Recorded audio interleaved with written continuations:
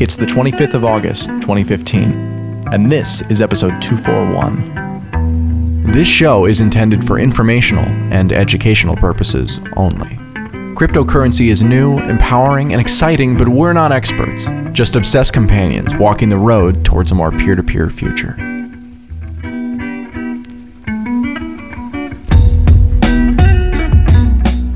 Today, I'm pleased to present you with another perspective on the Bitcoin block size and Bitcoin XT issue. This one comes to us from bitcointalk.org and a legendary poster over there named Death and Taxes. The post is called Permanently Keeping the 1 Megabyte Anti-Spam Restriction is a Great Idea, and it primarily talks about how the network works now and what scaling actually will look like. I found this to be a very informative read, and so I'm pleased to share it with you now. Permanently keeping the 1 megabyte anti-spam restriction is a good idea, if you're a bank. Those favoring a permanent 1 megabyte cap whilst asserting that Bitcoin can still be a financial backbone of sorts don't know how right they are.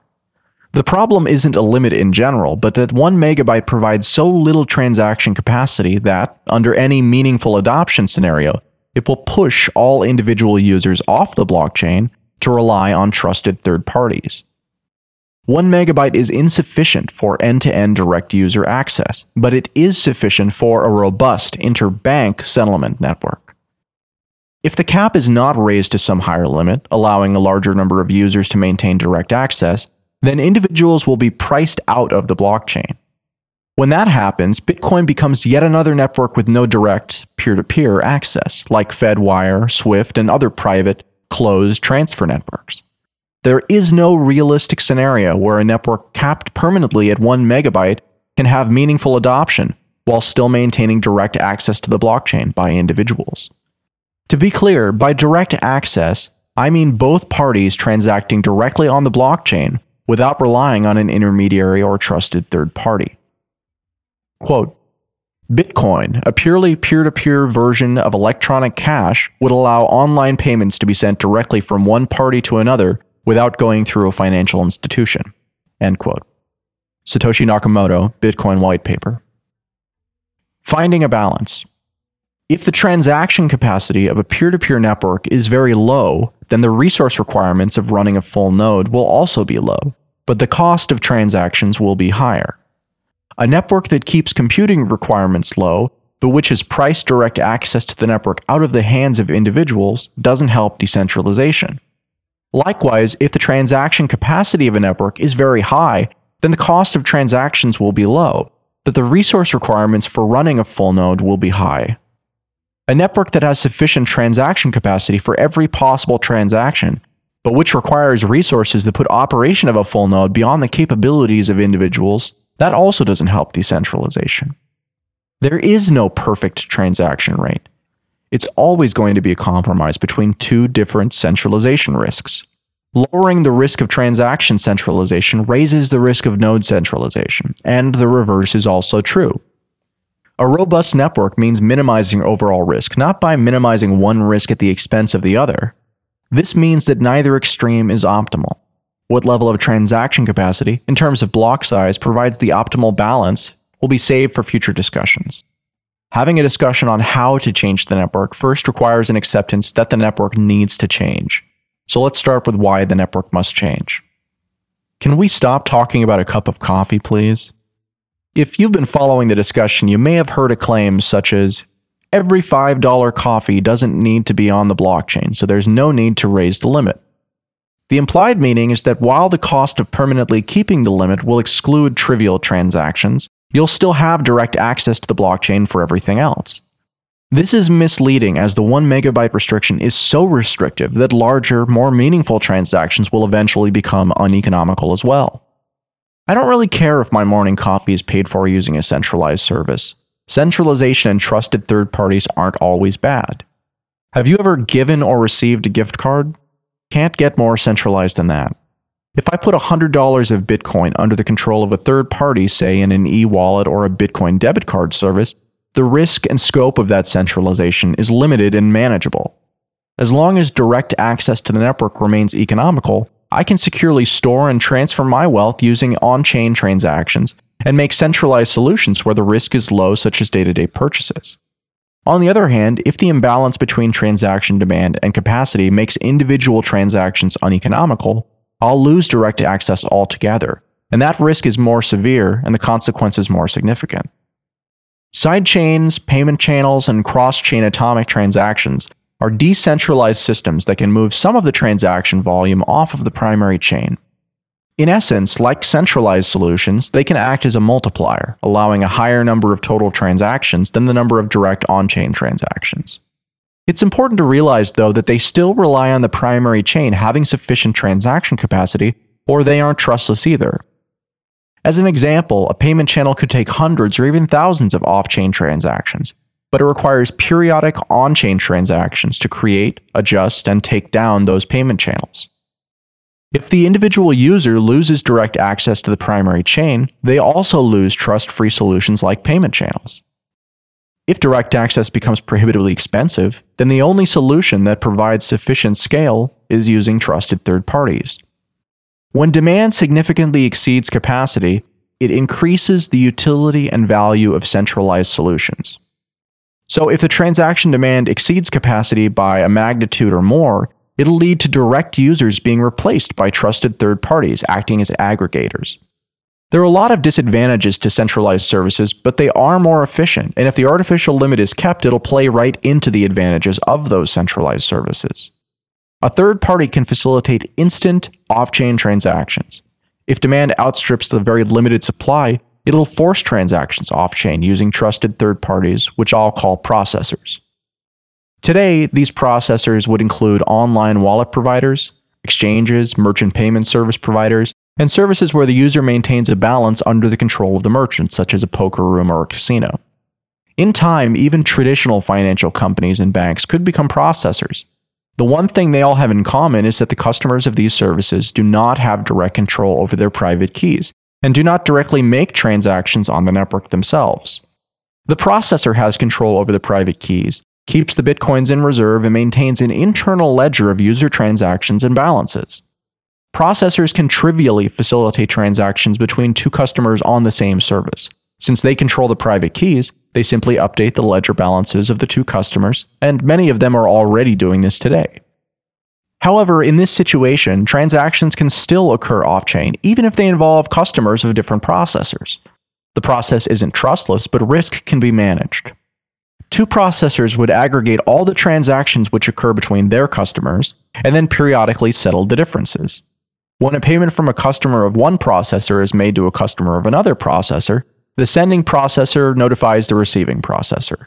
Both processors update their internal ledgers. Over time, this will result in an accumulated balance by one processor to the other, which can be settled with a single on-chain transaction. The key thing here is that there's a one-to-many relationship between the transaction settlement that happens on blockchain and the underlying customer transactions that happen within the processor's individual pools. While the 1 megabyte limit does not provide sufficient capacity for a large number of direct user transactions, third-party processors can facilitate a very large number of off-chain transactions using a smaller number of on-chain settlements. Blocks of a finite size can support a nearly unlimited amount of off-chain transaction capacity, with the limitation that involves the use of trusted third parties. You can't compete with a bank. You might be considering the point that we've just made, but dismissing it because you still could submit a transaction to the network. The processors described above don't have the ability to close the network, but a network that you have technical access to, but which is uneconomical, is effectively no access at all. The current block size realistically limits capacity to no more than 2 to 4 transactions per second. 2 transactions per second is roughly 64 million transactions per year. A finite number of transactions can't support an infinite number of direct users. Say at some point there are 10 million users, and they wish to make 2 transactions per month each. That's 240 million transactions, but only 64 million would fit in the blocks. What happens to the excess?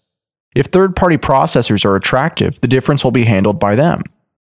When you consider a settlement network would allow these third-party processors to offer instant, no-risk transactions at significantly lower fees than on-chain transactions, the excess demand would of course be processed off-chain. If the network continues to grow, the profitability of these companies will grow, and that'll lead to more third-party companies. Those settlement transactions allow more off-chain transactions, but at the same time, they compete with direct user transactions for the limited on-chain capacity. In a settlement network, the upper limit on the number of settlements required grows exponentially with the number of trusted peers.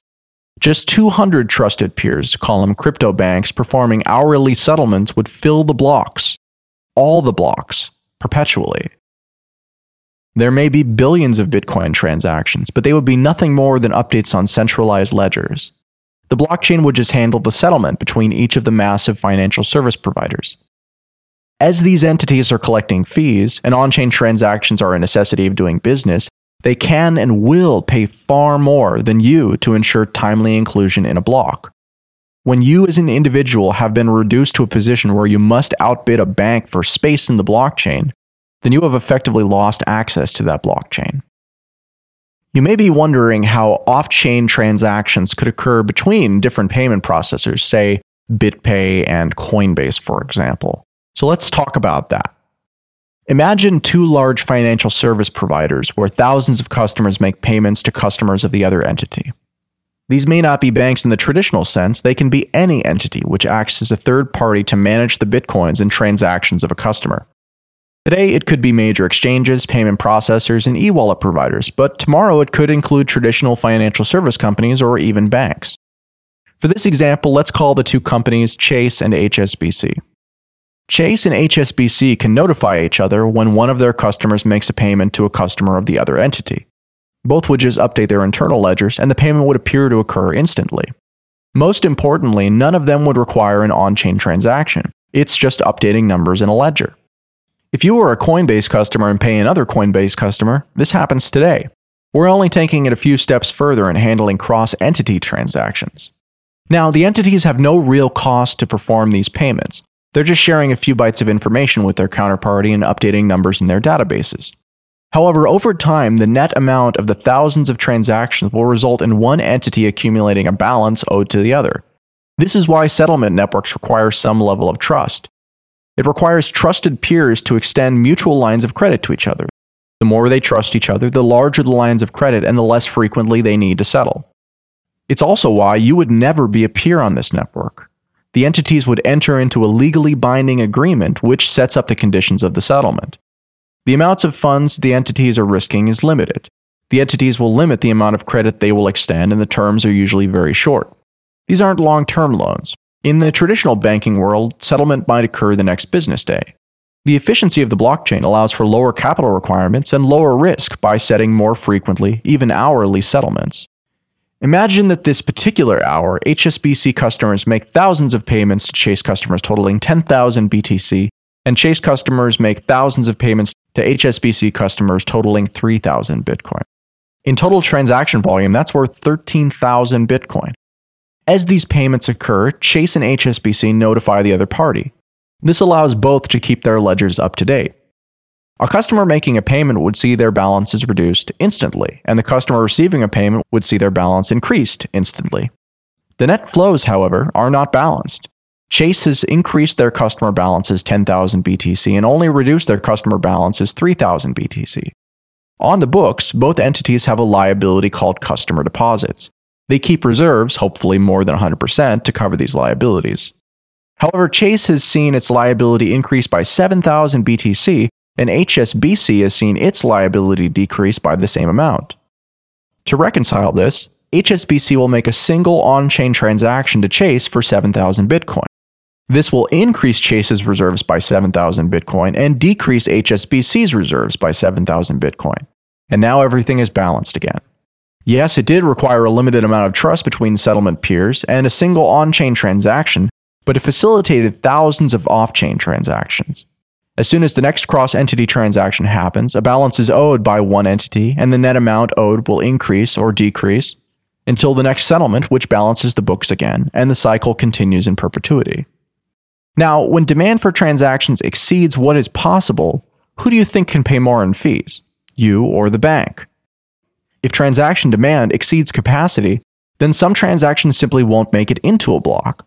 Those paying the highest fees will be the ones who retain access to the blockchain, and those unable or unwilling will be excluded.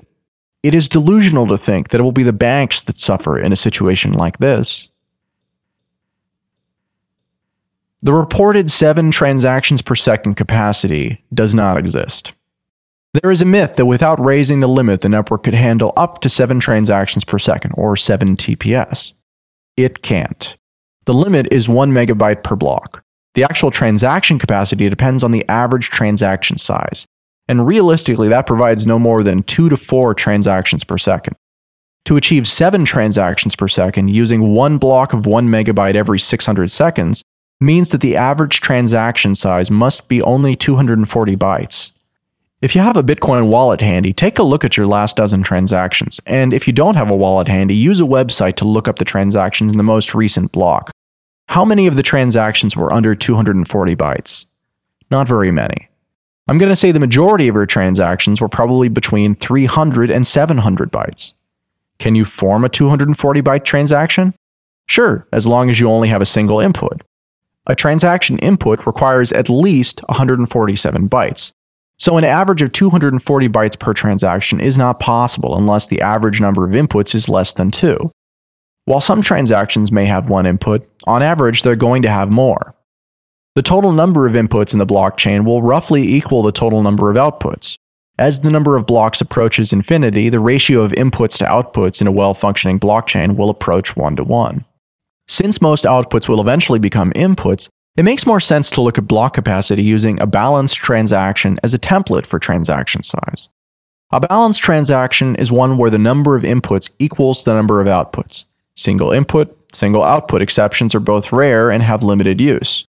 A 2-input, 2-output transaction is more standard using all compressed keys and P2PKH scripts. This is kind of the typical use case and weighs in at 373 bytes. At 373 bytes per transaction and 1 megabyte per block, the network will not exceed 4.4 transactions per second. This is already 37% less than claimed, but it's still unrealistic as it represents the smallest possible balanced transaction. Most transactions are going to be larger than 373 bytes due to the use of uncompressed keys, more complex scripts, and more inputs and outputs per transaction. Looking at the last million transactions in the blockchain, I found the average transaction size was 560 bytes. At 560 bytes per transaction and 1 megabyte per block, the network will not exceed 3 transactions per second. So we've already lost over half of this claimed 7 transactions per second capacity, but this is very likely to decrease further over time as transaction sizes creep higher. Multisig and other complex scripts are being used more and more frequently, and that trend will continue. A good estimate for the network throughput when limited to 1 megabyte blocks would be 2 to 4 transactions per second depending on how optimistic you want to be. Here's a direct comparison of the combined script sizes for some different types of transactions. The script pub key is encoded in a transaction output and the script sig is encoded in the transaction that spends that output. Since outputs eventually become inputs in new transactions, the combined size of the script key pub and the script sig represents the round-tripped script cost of a single transaction. So a standard transaction, a P2PKH transaction, is 131 bytes per script round-tripped, and that's comprised of a 25-byte script pub key and 106 byte script sig. 2 of 3 multisig P2SH is 253 bytes per script round-trip for a 22-byte script pub key plus a 231-byte script sig. For a 3 of 5 P2SH multisig, it's 383 bytes per script round trip, 22 byte script pub key plus a 361 bytes script sig. And then if you jump to something like a 15 of 15 multisig key, then you're talking about essentially a 1,481 byte round trip with a 22 byte script pub key plus a 1,459 byte script sig. Just how many transactions are possible per megabyte of block capacity? Here's the maximum capacity of the network at various average transaction sizes. Realistically, 2 to 4 transactions per second is all that is supported by 1 megabyte blocks, and the lower end of the range is far more likely than the higher. So if you're looking at something like a 2 in, 2 out, just standard transaction, then that can support up to 4.4 transactions per second. If you want to jump to something like a standard 2 of 3 multisig transaction, then the network can only support 2.7 transactions per second at that rate, which is 616 bytes per transaction. This same metric also applies to larger blocks. Advocates of larger blocks will often overestimate the capacity of these. It's realistic to estimate getting 2 to 4 transactions per second per megabyte of block space regardless of the block size. If all blocks were 20 megabytes, that would provide a realistic throughput of 40 to 80 transactions per second, not 140 transactions per second. Still, 40 to 80 transactions per second would be sufficient for 100 million users making 1 or 2 transactions per month. 1 megabyte cannot support a sufficient number of direct users, even if transaction frequency is very low. One argument made by those favoring the cap is that Bitcoin doesn't need to be used as a transactional currency to be successful.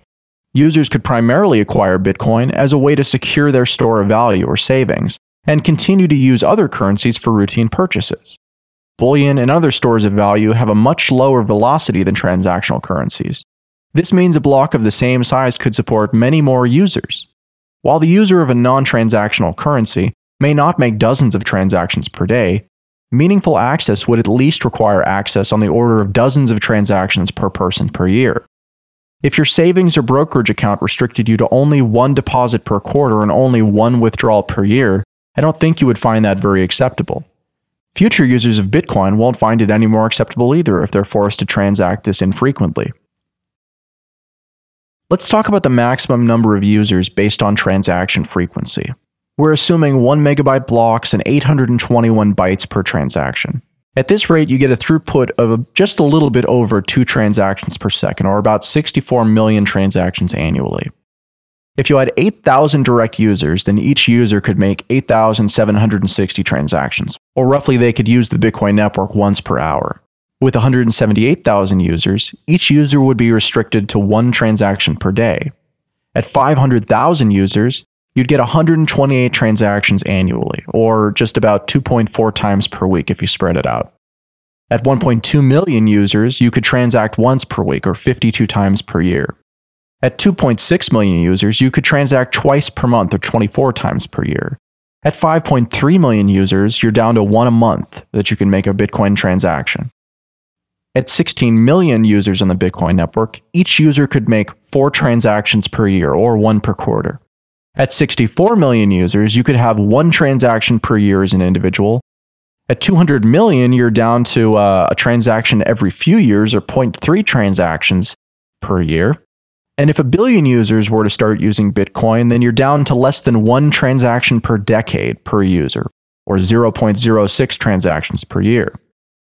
As you can see, even with an average transaction frequency of just once a week or once a month, the network can't support more than a token number of users. When someone advocates a permanent cap of 1 megabyte, what they're saying is, I think Bitcoin will be great if it's never used by more than a couple million users making less than 1 transaction per month. Such a system will never flourish as a store of value, as it's eclipsed by alternatives which are more inclusive. To support even 100 million direct users making on average 1 transaction every 2 weeks would require throughput of 82 transactions per second and an average block size of 20 to 40 megabytes. 1 megabyte doesn't even keep up with existing non-retail payment networks. Going back to that coffee meme, the implied message is that 1 megabyte is fine for everything else. Substantial stuff like paying your mortgage, business deals, major capital expenditures, or paying a supplier for inventory. This just isn't the case, though. Do you know anyone who pays for coffee with a bank wire? The FedWire service, run by the US Federal Reserve, processes 150 million bank wires annually. The FedWire service only operates in the US. Internationally, the largest clearinghouse is Swift, and it processes more than 5 billion transactions annually. The US ACH network is even larger, with 19 billion transactions annually, excluding converted checks. There are also about 2 billion international remittances annually, Western Union, MoneyGram, and other networks. A 1 megabyte restricted Bitcoin network couldn't even keep up with these transfer networks, even if you forget about retail sales entirely. The idea of keeping the 1 megabyte restriction, and that it only limits the utility of small payments, is simply incorrect. Here's what the Bitcoin block size would need to be to reach comparable network volume based on the average transaction sizes we've talked about so far. To replace Fedwire's 150 million transactions annually with a small or 373 byte transaction size, we'd need 1.1 megabyte blocks. At a 550 byte size, we'd need 1.7 megabyte blocks. At an 833 byte size, we'd need 2.3 megabyte blocks. For remittances, you're talking about 2 billion transactions annually, so at the small 373 byte size for transaction, you'd be looking at 14.2 megabytes worth of blocks going every 10 minutes. At 560 bytes, you're up to 21.3 megabytes, and at 833 bytes, which is that standard transaction using a 2 of 3 multisig, you're up to 31.7 megabyte blocks. To match Swift with their 5 billion transactions annually, you're talking about 35.5 megabyte blocks at the small size, 53.3 megabytes at the medium size, and 73.9 megabyte blocks at the multisig size. ACH, that's 19 billion transactions. So there you're looking at 134.8 megabytes at the small size, 202.4 megabytes at the medium size, and 301 megabytes at the 833 byte size. On a transaction fee basis, currently the cost of the network is roughly $300 million annually. The users of the network are collectively purchasing $300 million worth of security each year. If users paid $400 million on the network, we would be more secure, and if they paid $200 million on the network, we would be less secure. Today, the majority of this cost is paid indirectly or subsidized through the creation of new coins, but it's important to keep in mind the total unsubsidized security cost. At 2 transactions per second, the unsubsidized cost per transaction would be about $5. At 100 transactions per second, it's around 5 cents. If Bitcoin was widely adopted, more users purchasing more coins should mean a higher exchange rate, and thus the value of potential attacks also rise. The future cost of the network will need to rise to ensure that attacks are not economical, and non-economic attacks are prohibitively expensive relative to the benefit they give to the attacker. It may not raise linearly, but it will need to raise. If someday one Bitcoin is worth $10,000 and we're still only spending $300 million a year on security, we probably are going to have a problem. Now, advocates of keeping the limit may argue that the majority of the network cost won't be paid by fees for many years, but the reality is that with a low maximum transaction rate, you can choose either much higher fees or much lower security. In conclusion, restricting the size of blocks to 1 megabyte permanently is great if you're a major financial services company.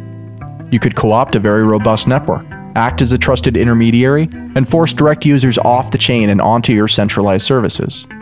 For the same reasons, it is a horrible idea if you even want to keep open the possibility that individuals will be able to participate in that network without using trusted third parties as an intermediary. Thanks for listening to episode 241 of Let's Talk Bitcoin. This episode of Let's Talk Bitcoin is brought to you by GetKeepKey.com, an easy, secure, Trezor-compatible hardware wallet coming soon. One of the things that's different about the KeepKey compared to other hardware wallets is that it only has one button, a confirm button that you hold down for a second or two to complete your transactions or other sensitive functions. The thing that's missing here is a cancel button. What happens if the information you're asked to verify when viewed on your KeepKey turns out to be incorrect and you only have that one confirm button? You have 2 options. Close the Chrome extension wallet simply by clicking away for it, or just unplug your device from the computer. Either way, when you reopen the wallet, you're back to where you started and ready to go. For more information or to have KeepKey notify you when the price is set and the product is ready to ship, visit getkeepkey.com. And today's magic word is taxes. That's T-A-X-E-S. Taxes.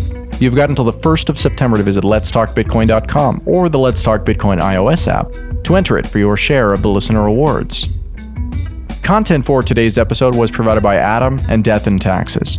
Music for this episode was provided by Jared Rubens. Any questions or comments? Email Adam at letstalkbitcoin.com. Have a good one.